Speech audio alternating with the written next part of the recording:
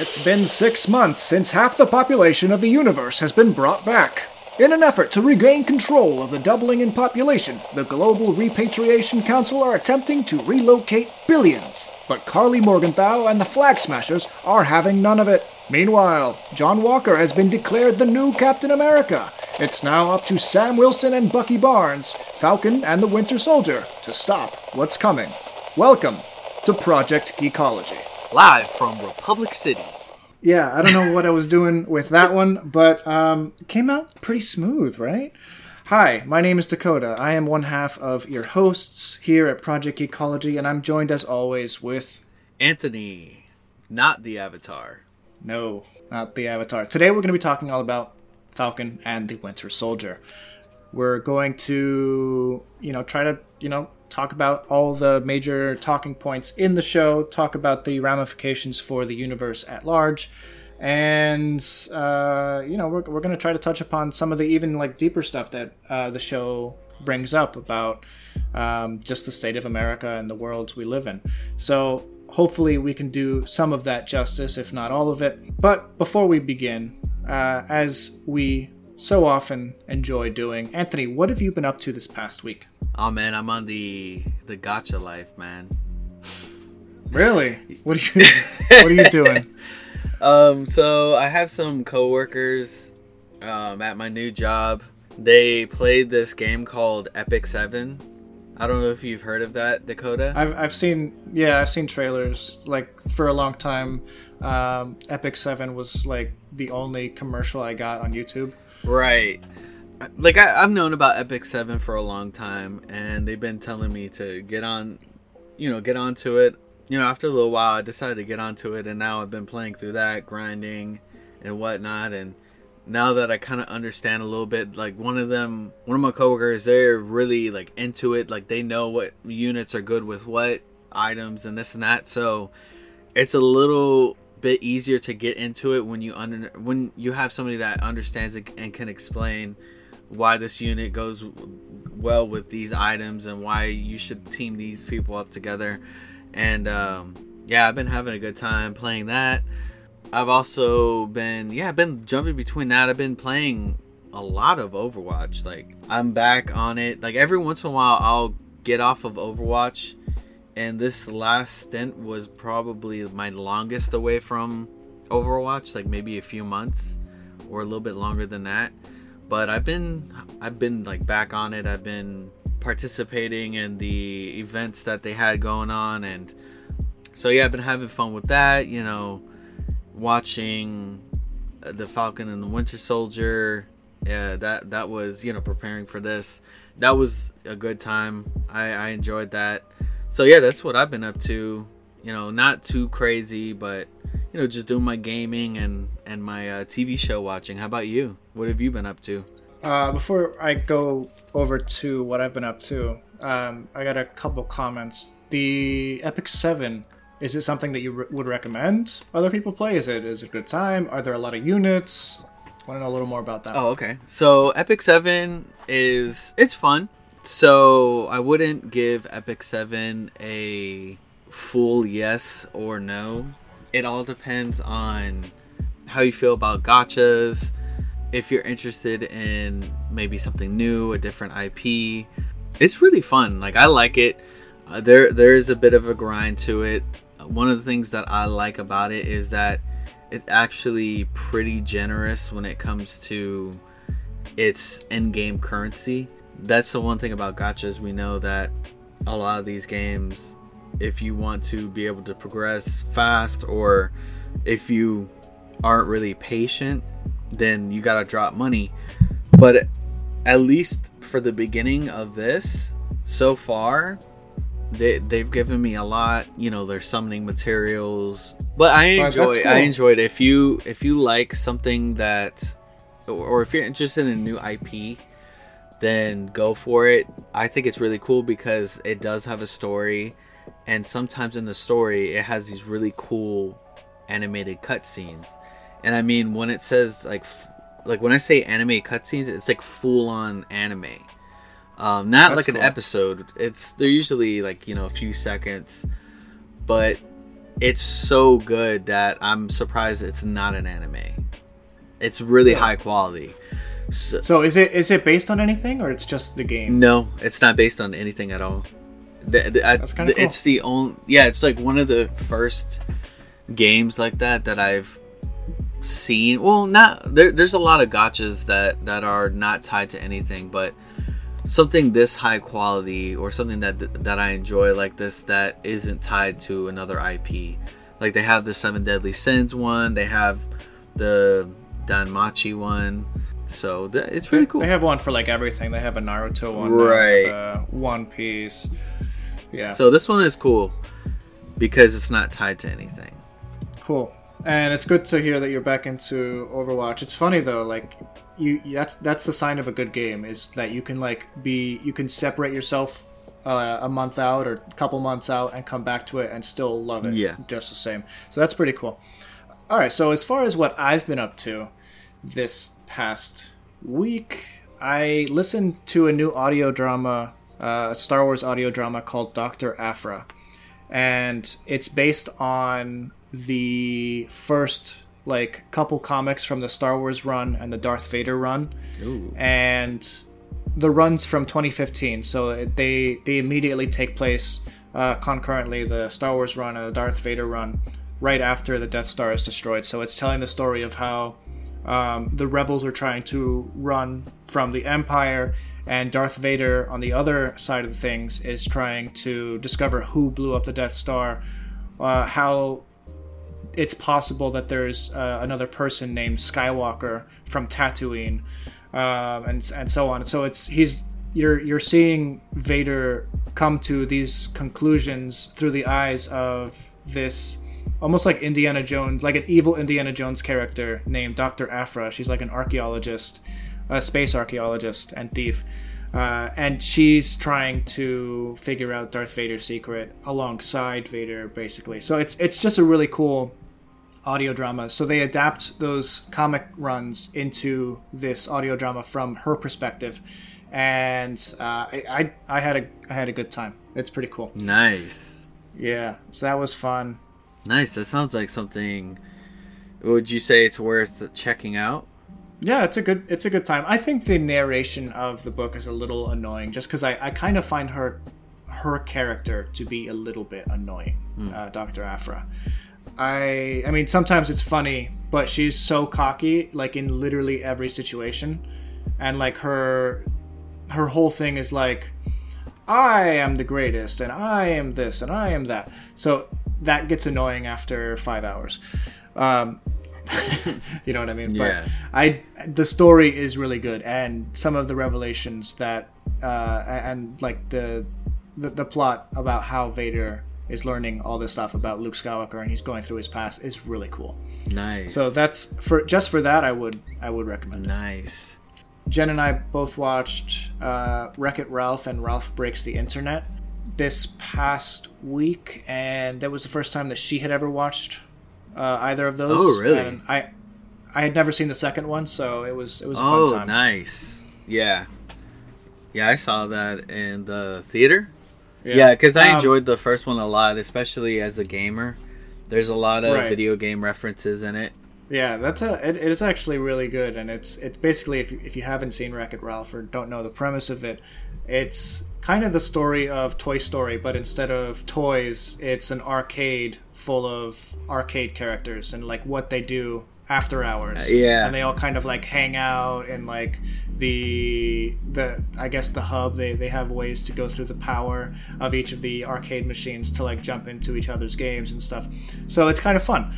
That was a good time. And the second one is basically like the arcade is like upgrading to Wi-Fi, and they now have access to the Internet of Things. So yeah, that's a really fun time. Yeah, so I think that's what I've been up to. I'm positive I've done other things. You know, I also watched a couple Clone Wars. I'm catching up slowly. I watched the episodes with where Ahsoka gets kidnapped and has to find her way off planet before being hunted by a bunch of Trandoshans. Oh, yeah. That was a fun episode, or a couple episodes. It was, it's showing Ahsoka becoming more independent and showing her use some of the skills that she learned from Anakin, and had a fun little cameo from Chewbacca. That was pretty cool. Yeah, I'm telling you, the further you get into that show, it gets so keeps going. Yeah, it gets so good. I'm like at the tail end of season 3 now. There's no way I'm gonna make it in time for Bad Batch this coming week. I can't wait. The first episode of the Bad Batch, episode 1, comes out May 4th. May the 4th be with you. Yeah, that was cool in season 7, and that I think it's pretty cool that they had such an impact that now they have their own TV show. I think that was actually always the plan. I think it was a backdoor pilot sort of thing where like they introduced these characters, showed the people in charge that these characters could work on their own, right? And they jumped off from there. So that's pretty cool. Right. They probably wouldn't have gone forward with it though if they didn't have a good reception, like if people didn't really care for them. I think it's cool. I'm definitely interested in watching to see what they do with them, and I haven't delved too deep into what it's supposed to be about, but is it supposed to be post Clone Wars or is it missions? Yeah, it's post Clone Wars. Oh, okay. So I think it's directly after Order 66 and how the Empire takes control and like their role in it. And I think there's probably going to be a little bit of obviously defection. I hope it's not just a bunch of bad clones, But we'll see. Oh, well, I guess they are like a Bad Batch, so they probably wouldn't have, or they wouldn't be as hardwired into like the Order 66 thing as some of their. Well, you know about them though, brothers. right? Like, I mean, you've seen them.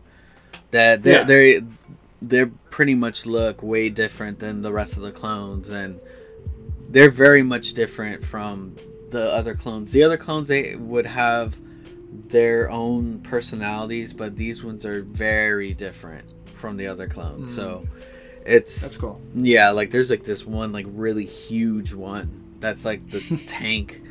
I forgot his name. That's awesome. But it's that's cool. Awesome. I think once you get, I know that the later seasons of Clone Wars are amazing. But when you get to season 7, man, there's a lot of like emotional stake into it. So for me, because I love Clone Wars, I'd be interested. I'd be interested in doing a season 7 review here on Project Ecology at some point. Oh, for sure. Give me another reason to watch through it. That's hilarious. All right, let's jump into Falcon and the Winter Soldier. We don't got all day here. We only have 24 hours, and we only want to use 3 of them. 2. I don't even know what that means. I don't even know what that means. All right, so Falcon and the Winter Soldier, like I said in our introduction to the podcast, it takes place in a world after the snap returned everyone back from basic extinction, non-existence. Right, they call it the blip. Yeah, in universe they call it the blip because most people probably don't realize that it was a big purple dude from another, planet that snapped half of the universe away. So I think for the average human out there, they have no idea why half of their loved ones disappeared, and I'm sure there's plenty of like in-world conspiracy theories as to the fact.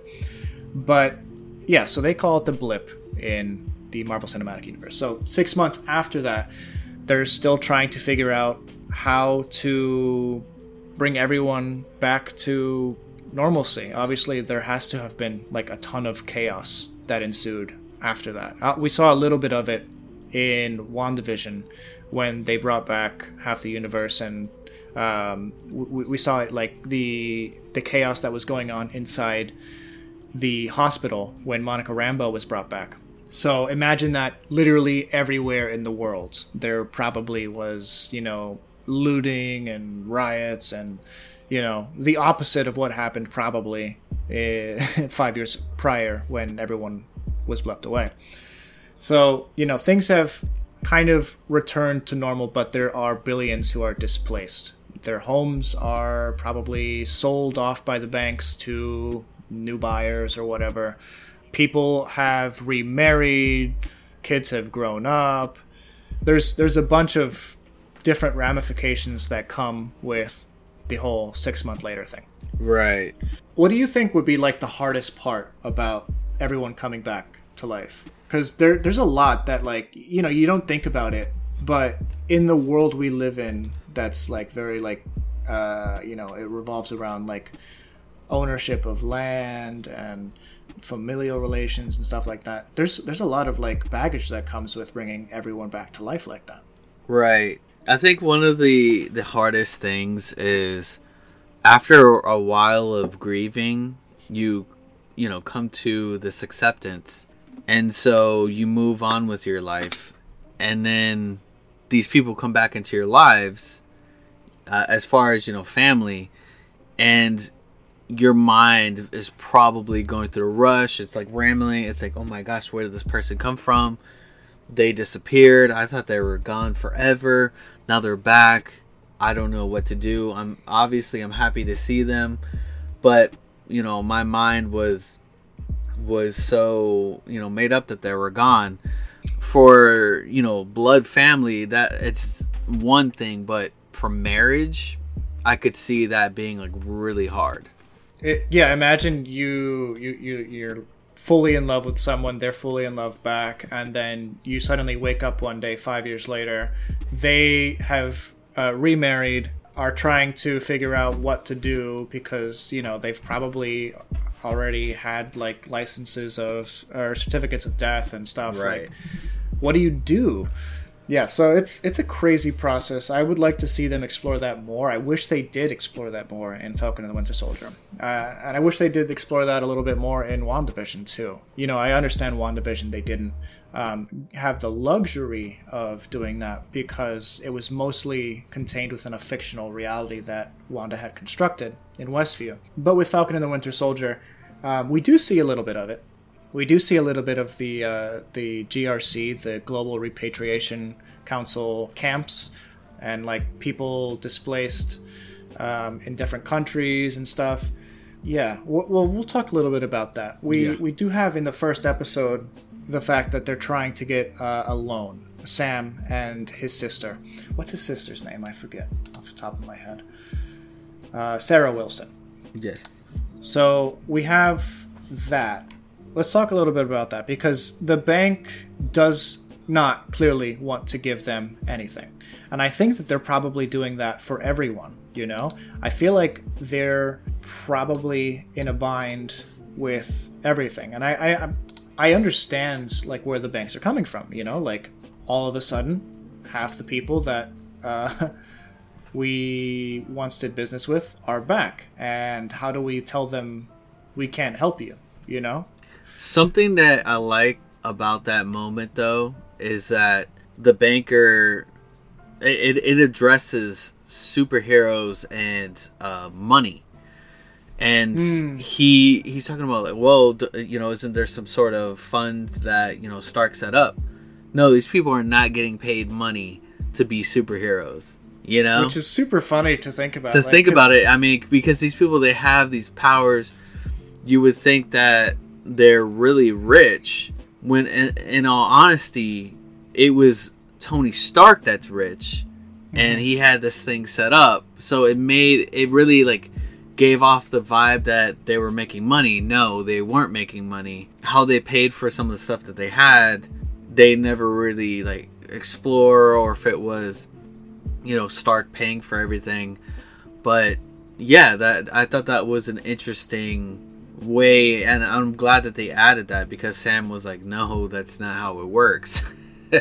It's an interesting exploration, and, right? You know, if you really think about each individual hero and their circumstances in life, exactly, you can kind of like start to understand and build that picture. Like, yeah, they're clearly not being paid. You know, Peter Parker still lives with his aunt. You have Bucky Barnes, who for whatever reason doesn't even own furniture in his apartment. There's that scene where he's watching TV, and he's just sitting on the floor. That made me laugh so much. We have Steve Rogers, who probably would have gotten, pretty good pay having been in the military, but he was declared dead, so I don't think that fund necessarily still exists for him, even though he was Captain America. And in the first Avenger, we see he's living in some gym or something. So, I mean, it goes throughout all the characters. We learn a little bit about them. And, yeah, most of them are just doing the right thing because they want to, because they can be something more than what they are. So, yeah, that was a good point. And I'm glad you brought that up because that is something that I think is very fascinating. Yeah. So they did not get the funds that they need to keep the ship afloat. Her parents' ships. Right. Their parents' shrimping boat. Yeah. Because they're in Louisiana. Mm-hmm. And I was like, that was very Forrest Gump of them to have a shrimping boat. Yeah. But that was the whole purpose of them going for that loan. They wanted to get money to keep this ship going. This boat going because, I mean, it was in disrepair. They didn't have the money to fix it, and it needed a lot of fixing. I thought about the gall that it must have taken for the banker to tell him that we haven't seen any income from you in 5 years. What? I'd be throwing fists, man. Obviously, it's like the only thing that sucks for him though is that if he got out of hand, it would have been Avenger beats up banker. Yeah, exactly. Yeah, for real, it'd be like, well, I mean, did you not see? I mean, you know who I am. Do you not see what's going on? I'm helping to protect this world. And right. And with Bucky, I like what they're doing, or I like what they did. That they, he's got this burden on himself, and the old Asian man that he befriended and he's helping out. You eventually find out that Bucky kills his son, but it's not. But I don't think it was because he was a target, but he just happened to be there. It was wrong. Yeah, time. Exactly. The fact that Bucky sought out the father and befriended him. He's really trying to make up for what he's done. Bucky is such a tragic character. Yeah, because he didn't want any of that. Obviously, nobody wants to become an assassin, ruled by Hydra, that is, kept in cryo freeze until you're ready to hit your next target. That's terrible. But the fact that he actually remembered all of those faces, all the people that he killed, is kind of just it's a worse burden, honestly, than just forgetting about it. So yeah, there was some really gut-wrenching Winter Soldier moments. Yeah, there is. The thing that I like about the Winter Soldier, though, is that in a lot of ways that is very relatable, because I mean, while you and I haven't gone out and assassinated a bunch of people, there's been there might be moments in our lives where something that we might do something that we're not exactly happy about, and so in our minds we might get into a place to where we feel like we have to do something to make up for it, when really Sam did he gave him pretty much the perfect thing. Like you're trying to go to these people and say sorry instead of saying it, just serve them, help them out in any way that they can. And Bucky was able to do that for the old Asian man by confessing that, hey, the reason why your son died was because I killed him. Yeah. And that was a sad moment. Yeah, no, there were a couple really sad moments. when you first realize what he's doing for the old man and why he's doing it, in the first episode, that's that's a place I did not expect the MCU to ever go. But the MCU is a constant surprise, even for like big fans like you or I. You know, like right. I mean, with there's so much. WandaVision, Nobody expected a sitcom-based television series, but here we are. We live in a world post WandaVision. We live in a world post Falcon and the Winter Soldier, where we get to explore some of the crazier things. we got Loki next. Yeah, with Loki too. Like we're getting all of these shows that you wouldn't get stories of in the movies. You know, like Right. it's really fascinating. And so with this conversation, I don't think we're going to be going necessarily in a chronological order, because I think we're going to be talking about just the major arcs of each character, some of the side plots, some of the major plots, because already we've jumped back and forth like several times from the beginning to the end. Let's talk about the resolution with Sam Wilson and his family. And I really liked that subplot quite a bit. I really like the fact that he's just such a down-to-earth guy, and he's trying to do what's best for his family. I know, man. Dude, Sam is he's such a likable character. And the more the show progresses, you start to realize why Captain America chose him. He didn't see it himself, but Steve Rogers saw that, and that's why he passed the shield off to Sam. And yeah. Bucky sees it over the period of time too, and Bucky had we find out the reason why Bucky had beef for Sam. Sam turns the shield over to the government because he feels that he doesn't own it, that he shouldn't own it, and Bucky has real strong dislike of that because he feels he says if Steve was wrong about you, then he was wrong about me. And I love how Captain America is the benchmark of the good, kind-hearted person in the universe, because he really is. You know, he's the Superman, Clark Kent type character of the Marvel Cinematic Universe. Obviously, he doesn't have Superman's powers or anything, but the actual idea of like a big blue Boy Scout in the Marvel Cinematic Universe, Captain America is that guy. Right. He has a moral compass that always points north, and I love characters like that, man. And you have so much respect for Captain America and the I guess what he stands for, not just America. Language. Right. Yeah. Did he just say language? I know. That was awesome. But yeah, no. I love that kind of stuff. Yeah. Captain America, he is such a great character. I love the fact that everyone respects him too, in that respect. You know, like they all see that they respect his judgment. So Bucky is so content in like leaving the shield up to Sam because it was Steve's desire, right, that he doesn't question it one bit, because you know he respects Steve's judgment so much. I love that about everyone on the show, you know, but like Bucky especially because he grew up with him before he was a super soldier. Right. For Bucky there is a stronger emotional foundation there, because Bucky knew Steve when he was like this like tiny little skinny guy. yeah, I can do this all day. And so, you know, somebody who pushed hard to get to where he was.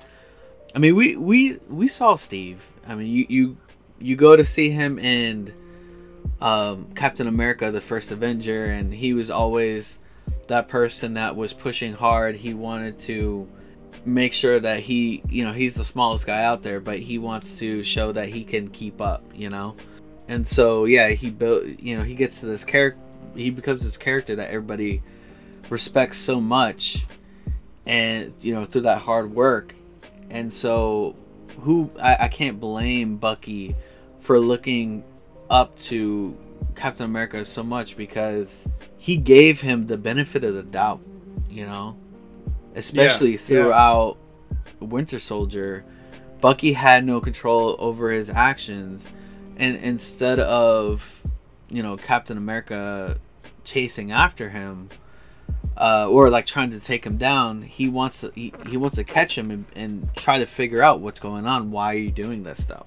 Yeah, I totally agree. And not just Winter Soldier, but like Cap sticks his head out for Bucky in Civil War. Oh, yeah. And goes against the Avengers, basically.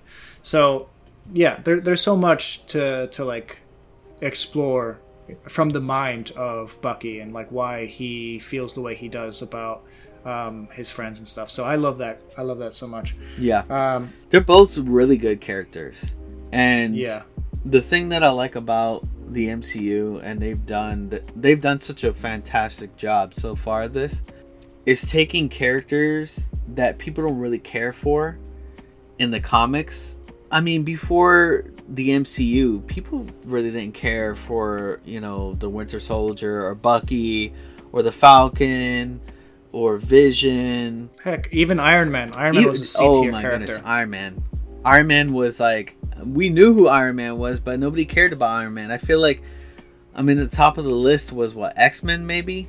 Spider-Man. And Spider-Man, yeah. Spider-Man, Fantastic Four. Daredevil was more popular than Iron Man at one point. Yeah. So, I do like that they've done that, and they've made these characters. I like Sam and Bucky. They're very different characters, but there's something that draws them together that they make it feel so natural. Like they play off of each other's strengths, Oh, they have such chemistry, and I think that's the reason like this show even exists, right? Because as soon as they meet each other, I think it was in Civil War. Oh, when they're sitting in the back seat. Yeah, they're not like they hate each other. Yeah, they're. Oh my gosh, I love that. Yeah, that they did really good, and the transition from the disdain to the mutual respect was such a good natural, like it for me, it didn't feel like a light switch. It felt gradual, Totally, yeah. I think that they did fantastic. I think that Anthony Mackie he's done a fantastic job as well. Now Captain America, and Sebastian Stan. He's got this presence. They both have this presence when you see them on the screen, and this chemistry that's fantastic. And it was a good show. I really enjoyed it. It started off a little slow, but that's usually how TV shows start off these days. I also think that the show, I think it's a good show. I don't think it's a great show. Right. And we'll talk about a little bit of like our problems with it.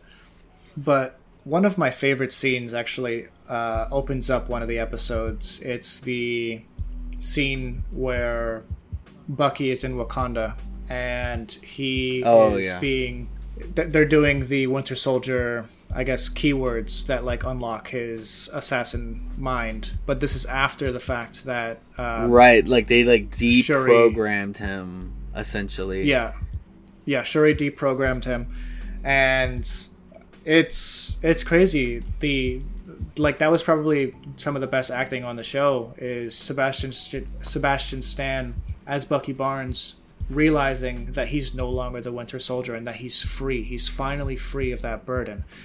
That really touched me. Like, I really found that was really powerful storytelling in the MCU. It was. So I love that kind of stuff. And that fear that he showed. You saw that he was really afraid when he was hearing the words. Like, he was afraid that he was going to snap into that Winter Soldier mode. Like, he was kind of bracing for it. And then, when he realized that he was free, that emotional, just like kind of breakdown was, I agree. It was some really good acting. Yeah. So, we have some returning characters that we should talk about. While we're on the subject of Wakanda, we have some of the Dora Milaje that come back. That was cool. Florence Kasumba as Ayo. She comes back, and she's kind of like the main one that he's interacting with, and she's the one who, performs the, reads off the words that would normally make him the Winter Soldier. So it was really cool, and that's like part of the cool thing about like Phase 4 and the shows and stuff, is that you get to explore the wider world of Marvel. You know, like Right. we get to go over to Latvia, and we have Baron Zemo, we have Wakanda and Dora Milaje characters, and then you have Emily Van Camp, who plays Sharon Carter. She's back. We haven't seen her since Civil War. Right, yeah, it's been a while. They introduced Madripoor, which is a fictional city from the Marvel Comics that might play a big role later on down the line. But that's for another conversation. That was cool. I actually liked that moment in the TV show. It was cool. It had a cool vibe. It was cool. It showed more of like an underworld of the Marvel world, you know. And it was like definitely. It wasn't like over the top. It felt very natural. Like it was like, oh, this place could very, very much exist anywhere in the world. Right. We also got a cameo from Don Cheadle in the first episode as Sam is giving up the shield. Oh, back to that's America. Right. Yeah. Don Cheadle shows up for a brief little thing. It's a weird kind of thing, but it makes sense in character for him because he works for the U.S. Air Force. So yeah, I love how they're just building out this world, and they're building it out of the events that have previously occurred, like in Endgame and Infinity War. And because this is a post-Endgame thing, specifically 6 months after the fact, we have a changed world with new rules, and you know we have to talk about the Global Repatriation Act. We talked a little bit about what they're planning, but there is a group that actively wants that to stop. They feel like this is infringing on the freedom and like the life that they made during the 5-year blip. And that's the Flag Smashers. It's kind of interesting that they're called Flag Smashers because that is a comic book group, a villain group in the comics that are actually flag smashing terrorists. I think their introduction into the comics, they were actually smashing flagpoles and stuff, which is kind of a funny thing to do. But I don't know that, like, Jen made a good point to me. Like, I don't know if I've ever seen people burn or destroy flags even in movies. Like, you see it like on YouTube or whatever, but like in a Hollywood movie, do they ever like destroy flags? Because I don't remember ever seeing that. Right. And I don't know, It like might be- I felt like I felt like that name for that organization just didn't go well. It didn't fit. No, It didn't and fit, Their whole yeah. goal, because I don't think they were for like destroying sovereign borders or anything like that. I don't think they were about like bringing down governments. They just didn't like the Repatriation Council, which was almost like a UN sort of thing. Right. It was essentially like a UN side project to get everybody that moved, you know, it's like everybody that survived the blip, and if they're in a place that they're not supposed to be, quote unquote, you know, living in somebody else's house, that they move to these relocation camps, you know.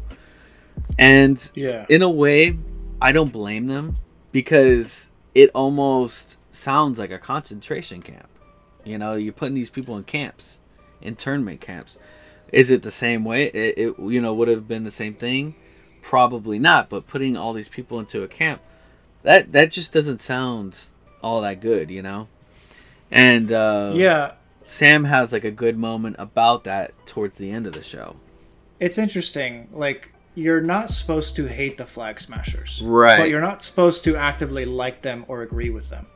So a lot of the entire show is viewing the Flag Smashers as, and Carly Morgenthau specifically, as this terrorist organization, and they're a threat that Sam and Bucky have to deal with alongside John Walker, who we'll get to in a minute. But we find out that they've taken the super soldier serum thanks to some guy in Madripoor who figured out the serum and has been making it. Yeah. or they give Baron Zemo the idea and like know-how to break himself out of prison, and he does. And I love Zemo so much. I know really so the last time we see Zemo in Winter Soldier, you want to not like him. You know, like he was like a clear villain. But then they put him into this show, and then you like him. And then they have an extended cut of him on the internet dancing because people wanted it. Which, I love the internet because that exists, and people can like actually request stuff like that nowadays, like the whole Justice League Snyder cut, and now they're doing the restore the Snyderverse thing, and yeah, the fact that they restored the Zemo cut was hilarious. So, oh my gosh, I don't know if have you seen it? Yeah, it's like 20 seconds or something of him dancing on the dance floor. It's a lot longer than like what we got in the show, but I absolutely love it because like you could tell that like, you know, it was just him like dancing, and then I guess they decided like what part to like cut out to put into the actual TV show. But it was like so good because like I could see that being used as like promotional material. Like, you want to see more of this? Go watch the Falcon and Winter Soldier, and then you just see Zemo dancing. Oh my gosh! Yeah, but so yeah, funny. they make Zemo like very likable, but then they also bring you back to the Earth to make you realize that he's a villain, because I mean he does have his moments where he's like, oh well, this girl, she has to die. You know, he's like, Harley has to die. Yeah, and well, it's Daniel Bruhl, his Helmut Zemo character is such an interesting one because he's not evil, right? But he's not good. He has a sense of justice that is very like non-wavering, and it's harsh. Right. So, it's with the super soldiers. He's like, you know, we don't want.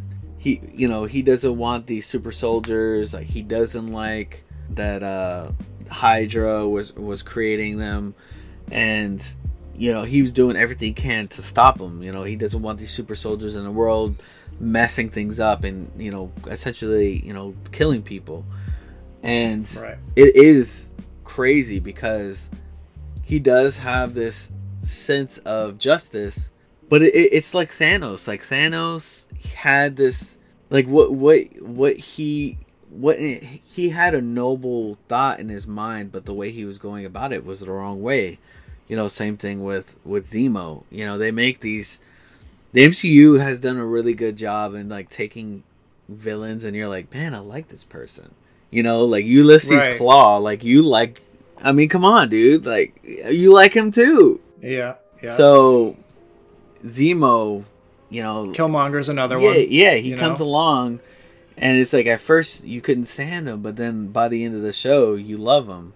But he does a lot of things that like seem contrary to the plot, but actually make sense in character for him. Because and I love that when they're capable of making characters have individual goals. You know, they can work as a collective, but individually they each have their own goals. And Baron Zemo, his sole goal is to get rid of any and all super soldiers except for Captain America, because I think several times in the show they mention the fact that there's only been one good super soldier. It's only worked once, and it was Steve Rogers.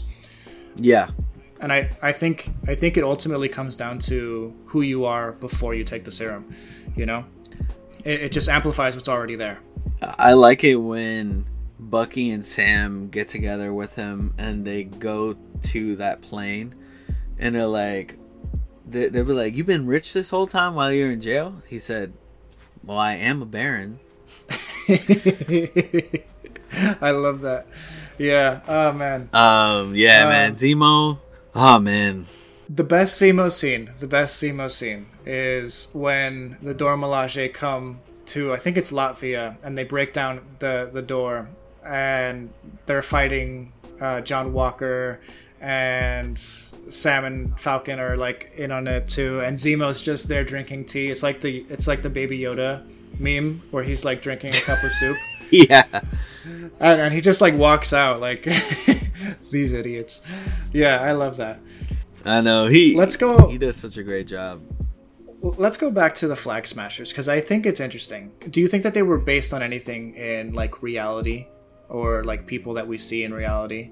I think that there is some, maybe not as extreme, but I can see a resemblance of them wanting to essentially create like a united world, and I think that's really what the name comes from, is that it's a metaphoric flag smashing. So instead of there being individual countries, it's more of a united world. Not saying that the countries are gone, but that the world isn't separated as it is today. And there are people out there that want a more united world. Maybe not in the same way that they do on a TV show, but I do see some like resemblance in that kind of way. I don't know. How about you?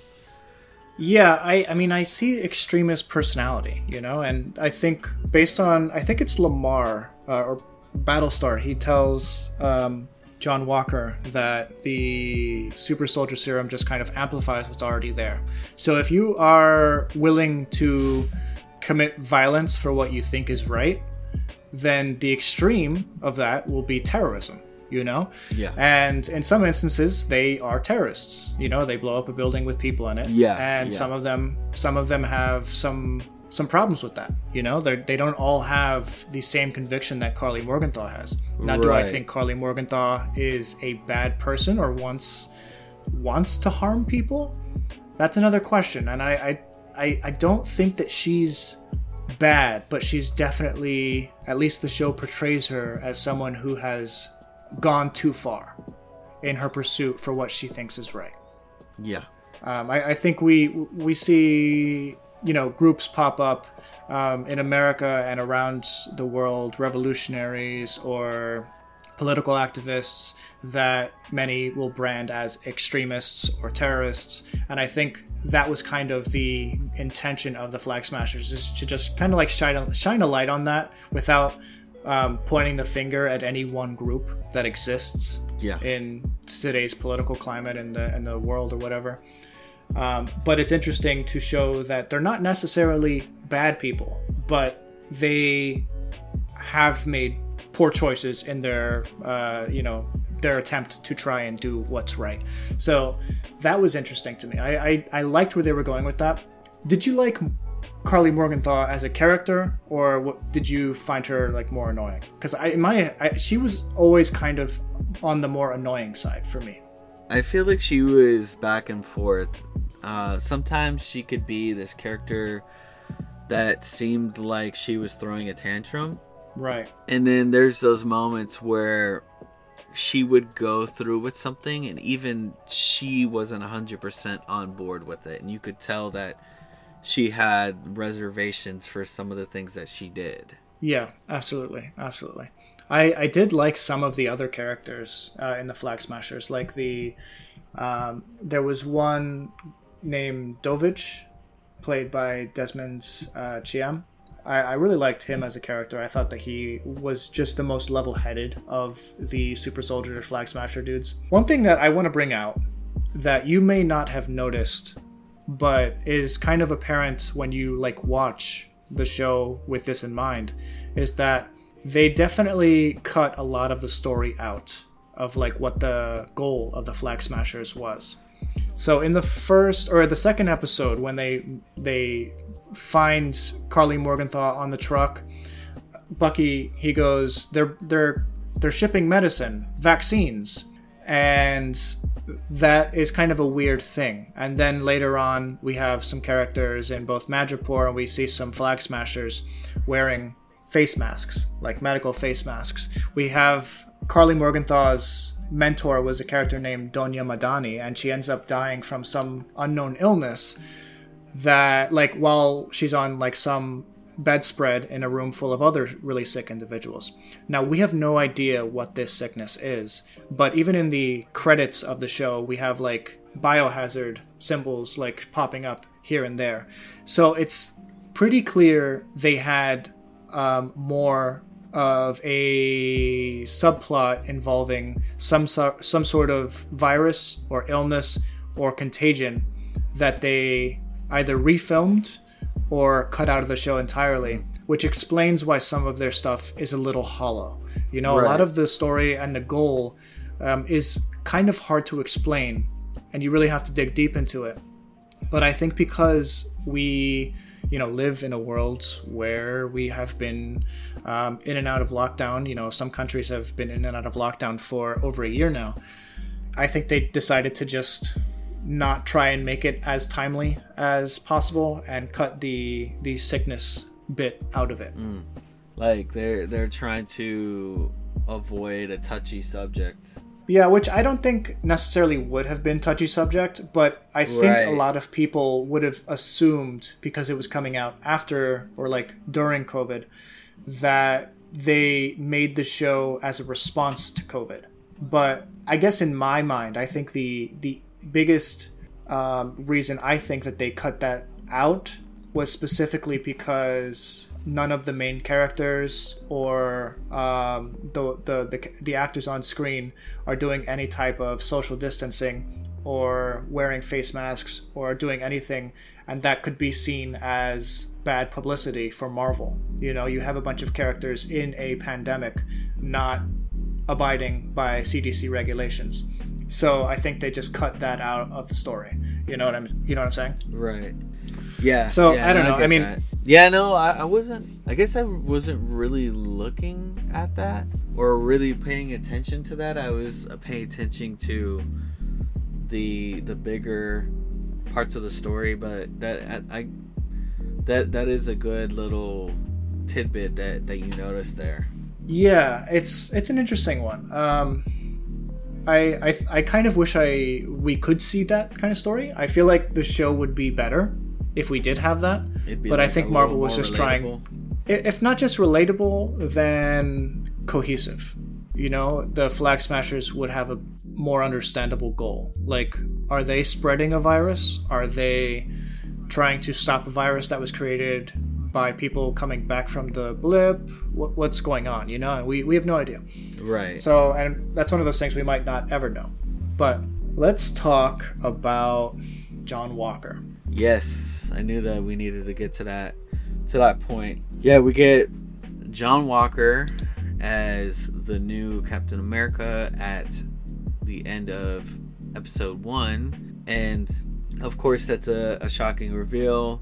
You see a whole bunch of people posting online and they're making fun of it that John Walker was on screen for like 5 seconds and everybody hated him, and then the actual villain or an actual villain in the MCU is more loved than John Walker.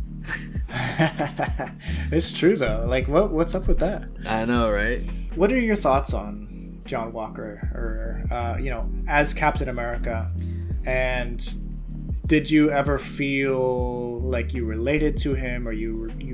I don't think that I felt like I related to him, but I do feel like his character, and in your words, and not so much like Bucky, but I feel like his character is kind of a tragic character too, because he is trying to live up to this icon, and I feel bad because it is really hard to fill those shoes, and he realizes that, and so he makes that decision to take that serum to become a super soldier. He wants to become more like Captain America, and I feel like his ideals are in the right place, but his execution is not. Like, he wants to be good, he wants to do the right thing, but he's not doing the right thing.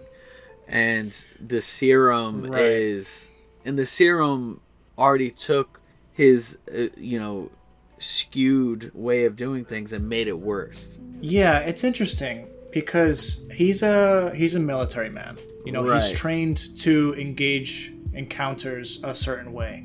He's very much like a get in and get out as quick as possible, and finish the fight before it's begun type of guy. you know, and he approaches fights that way. You know, he approaches Carly Morgenthau at like the funeral of what's her name, Danya Madani, and everyone else is like trying to tell him just give Sam 10 minutes, just give him 10 minutes to talk her down, you know, and he's just like he's pacing around like no, I can't, I got to do it, and he's very much he's trained to be a leader, you know, he's led people into battle. He's, you know, according to his friend Lamar, that is his name, right? Yeah, Lamar, aka Battlestar.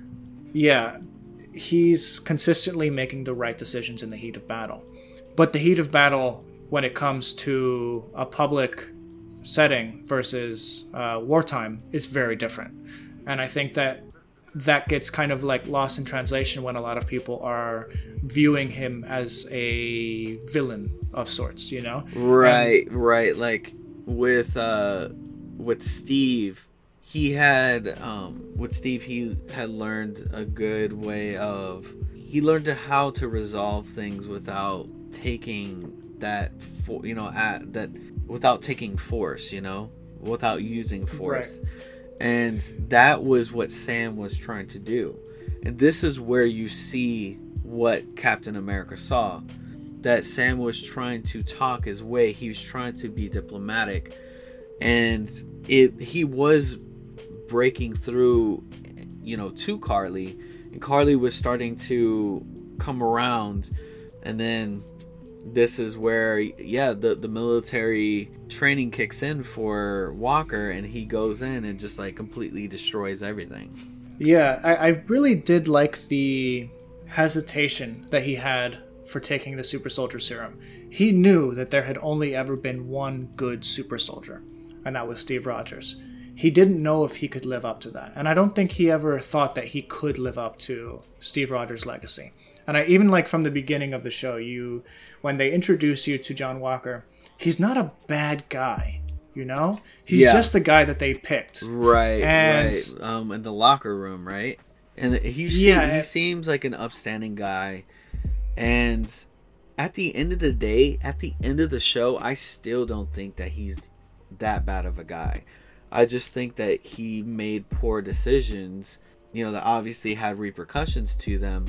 But I don't think that he's a bad guy by the end of the show. I mean, you see what happens at the end of the show with him. Yeah, well, we'll get in on that a little bit later. But when it comes to him taking the serum and then kind of going like roid rage crazy and killing one of those guys in like a public setting with everyone and their cameras on, first of all, what a great scene. Like, it's like one of those things you will never expect what's coming next in the MCU. I did not expect someone to be bludgeoned to death by a shield, by Captain America. Right. That's like on par with like if you saw Superman in public just like beating a guy to death. Right. That it's just, not that I like that, obviously, but it's just so shocking. And it makes for good TV because you're wondering, like, next week, what's going to happen? What are they going to do? They're going to revoke his title as Captain America, probably. Right. And, you know, they do. So, but what I like about that courtroom scene is he actually says something along the lines of, "You made me. This is what you did to me," you know? Like, you've ingrained these fighting techniques and values in me for years, and you've rewarded me, but now that I am this icon, you're taking it away from me. And right. Yeah, it's right. It's such a bizarre thing. Right. Like they praised him for doing, or, you know, they praised him for, you know, taking action during a wartime setting. You know, he does have a right to be outraged in a way, because this is what he's known through his life, you know, neutralizing an enemy, and this person was pretty much an enemy. It's just, since he had the suit on, this is why he was being ostracized. If it was in any other setting, I mean, it was also an act of revenge, which is something not super heroic. Right, you know? right.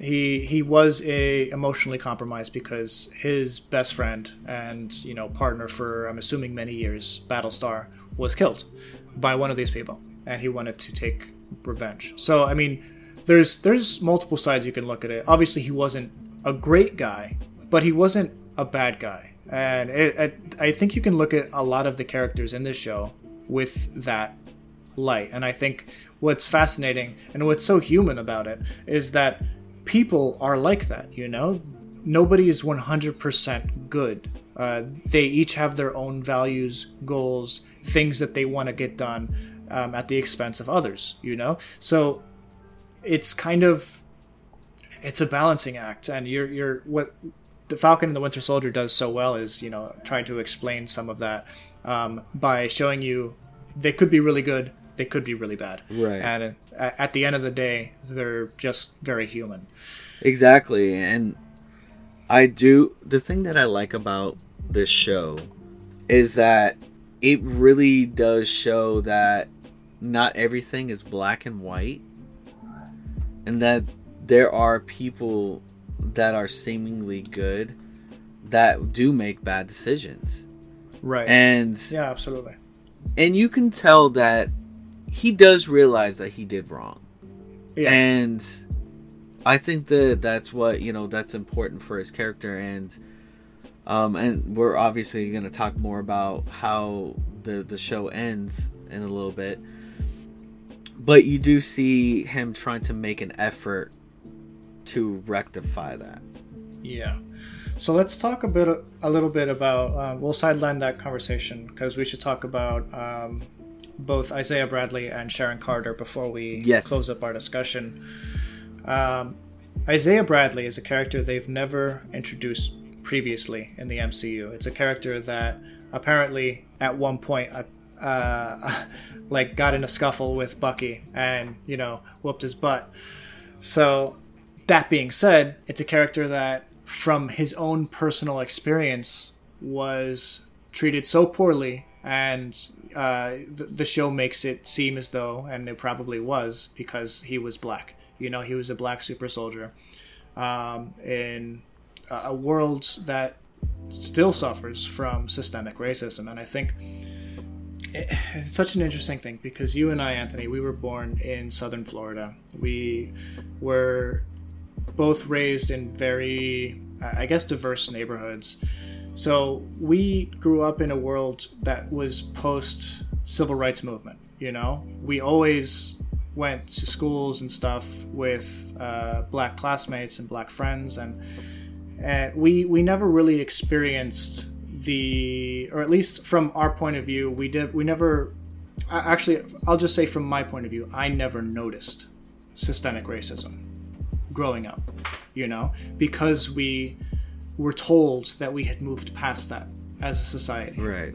But the more that we, live to experience such things and see stuff unfold in, the real world and how people are treated, it's becoming more and more apparent that systemic racism from the ground up is ingrained in our culture, and it's truly unfortunate. But I really appreciate and applaud Falcon and the Winter Soldier for touching on super touchy subjects. Yeah. Sometimes they went really hard on it, and sometimes they, it was just part of the nature of the show, because you're dealing with a new character who is going to become the first black Captain America, So it's really... Right. And they, and sorry to cut you off. Go ahead. They did have those moments where, remember one of the little kids are like, "Oh, hey, it's the Black Falcon." And he's like, "No, it's just the Falcon. What do you want me to go call you, Black Kid?" Like that. So I do think that, it's important. It was important to like that it made him, that it shows him who he is. Like, they call him the Falcon, that's who he is. It's, it doesn't, it's not, you know, because of, you know, the color of his skin. It's because of that's who he is. That's his character.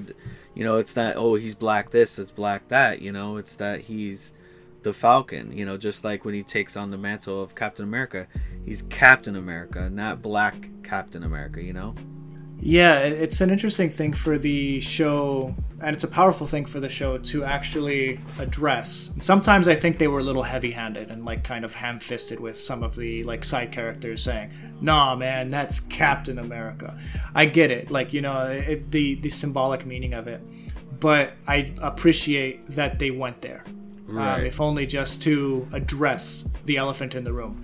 And you know, as two white guys on a podcast, I don't think we have like all that much that we can say about this particular subject, besides the fact that I feel for the struggles that we see in our day-to-day lives for other people, as well as the fictional people in these shows. And Isaiah Bradley is one of those characters that was just treated so poorly because of who he was, because of the color of his skin. And, you know, we didn't know about the character specifically because of the fact that it was just a black super soldier and the government wanted to suppress him. Right. You know?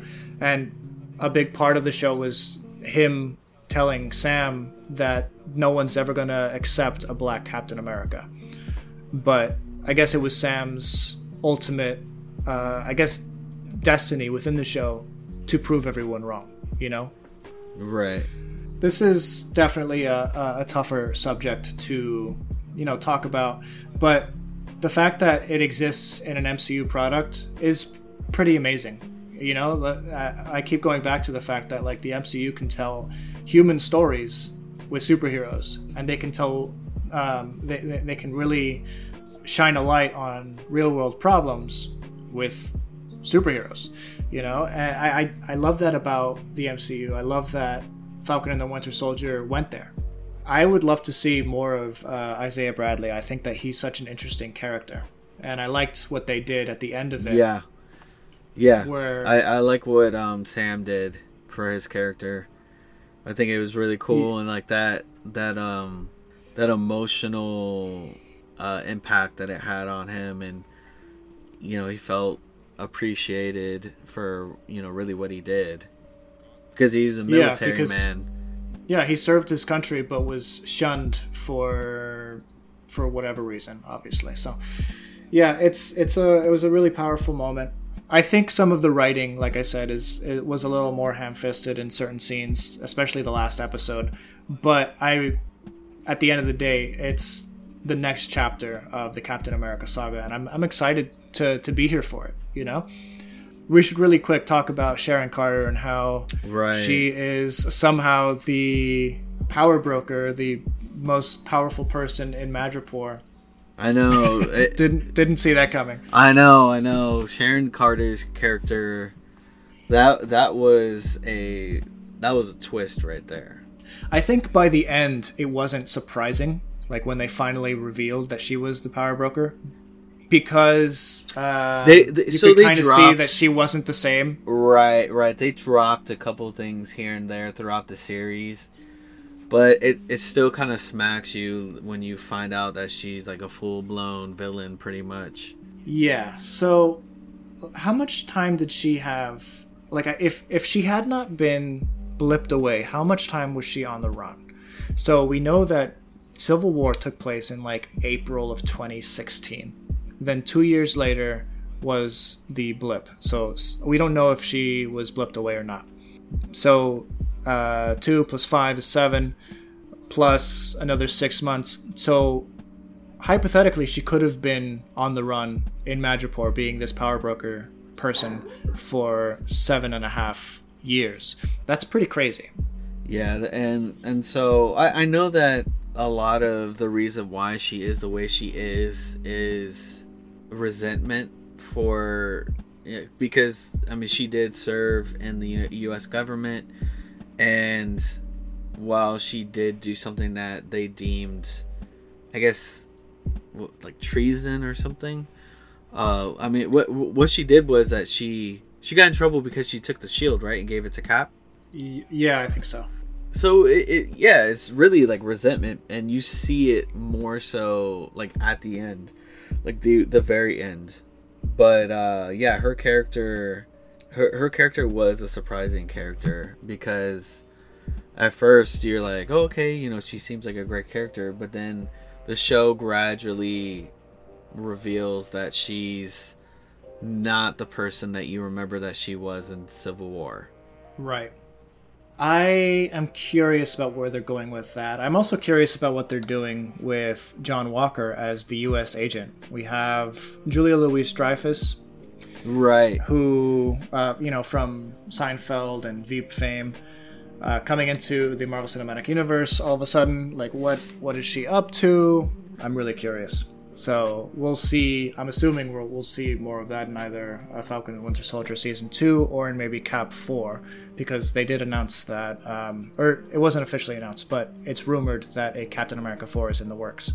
Right, yeah, I saw that, and it makes sense, especially with the ending of the Falcon and the Winter Soldier. Sam finally takes up the mantle. We have Bucky, who asked a favor of the Wakandans to make a special new suit with vibranium for Sam Wilson. He doesn't have any superpowers, so he is, you know, reliant on their technology, and they deliver. You know, they make him an awesome Captain America Star Spangled suit, and the wings are really cool. You know, they, like in the fight scene, he's able to like literally like stop a truck with the wings of vibranium. So yeah, that's pretty cool. That was really cool. And yeah, because his wings get destroyed earlier in the season. So that was cool that they ended up giving him that. And so, I mean, he's Captain America, but he has those wings. Still, does that make him Captain Falcon? Right? Yeah, like I'm curious about that. Obviously, he's Captain Falcon. He's just going to be. I think he's just going to be called Captain America. Yeah, no, like, of course. Will a second season of this show be Captain America and the Winter Soldier? No, you can't, because that's the name of one of the movies. Would it be Falcon and the Winter Soldier Season 2, or would they change the name of it entirely? Captain Falcon and the Winter Soldier. Captain Falcon. Captain Winter and the Falcon Punch. What did you think of the finale and like the final fight and everything? I liked it. I liked it because it was a culmination of everything happening. Sam finally takes up the mantle of Captain America, and it shows him training. He's back at home in Louisiana before that, training, working really hard. And you see him trying to like pull off a lot of these moves that Steve would do, you know, with the shield, doing the flips. That was a pretty cool like montage there. It was cool. Like it got to that. It showed this. It showed his skills that he was training on in this finale. That he was working so hard on. Bucky was over there. Their friendship is pretty much they're like solid now, and it's funny though because they still towards the end they were joking like, hey, you know, oh no, we're not friends, you know, we're more like, you know, acquaintances, you know, if that, yeah, you know, kind of joking around that. So I like it by then because Bucky, you know, they have like that. I really like that heart to heart that they have prior to that training. Yeah. That you know, Bucky, you know, that's when he reveals like what his. I think that was when he revealed like that was his you know, why he was so upset about Sam giving away the shield, and Sam essentially was telling him like to not let that be. I guess to not like let something like that hold him back. And then, you know, Bucky helping Sam to kind of step into the mantle of Captain America, and you know, Bucky was like starting to see it. Like he's at that point, he sees what Steve sees, and that's why that's why he went to go give him that suit. You know, he put in that order for that suit. I like how these people just put in orders to Wakanda, like, hey, you know, can I get this? And then this like whole brand new suit for Sam. Okay, so we have to ask: is Steve Rogers on the moon? Because that's brought up several times. It's almost like they're trying to hint that that's a future like plot line down the line. Like old man Steve is just chilling out on a moon base. I would love to see something like that. I don't know. I have no idea what that's all about. But it is kind of funny, like thinking about like the conspiracy theories that would exist in a world with superheroes. Yeah, I like that. It's almost like the Walt Disney in the cryo. Oh yeah, being frozen in ice or cryo frozen, so that like he can come back to life and run Disney as a head or something. Yeah. So yeah, we kind of talked a little bit about Bucky and Sam and how they ended up the show. When it finally does end, they changed the name from the Falcon and the Winter Soldier to Captain America and the Winter Soldier, and almost a Captain Falcon there. And so I thought that was cool. I like that they did that. And Sam and Bucky, they come to stop the Flag Smashers because so they're trying to kill the GRC. Take them. They had this whole plan where they would take over the building and put them into these police vehicles, and then the police vehicles would be pretty much intercepted by Carly. And so there's this whole crazy fight, and then John Walker comes dressed up as Captain America with this makeshift shield that ends up getting like really battered by the end of the fight. Yeah. And he's like trying to take him down and fight, and like super angry.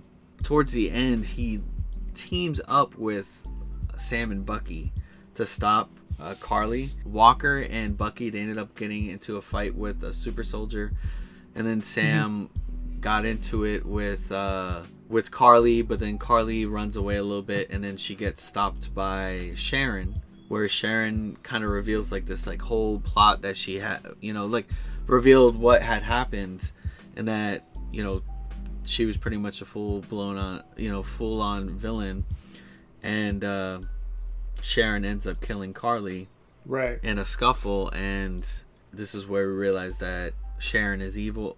Well, Sharon is bad. She's a villain. So towards the end, Sharon, she gets pardoned by the government, and she but she's still the power broker. Right. So she calls somebody up saying like, hey, I'm going to get all of these government secrets and start selling them out. So I think we've covered everything.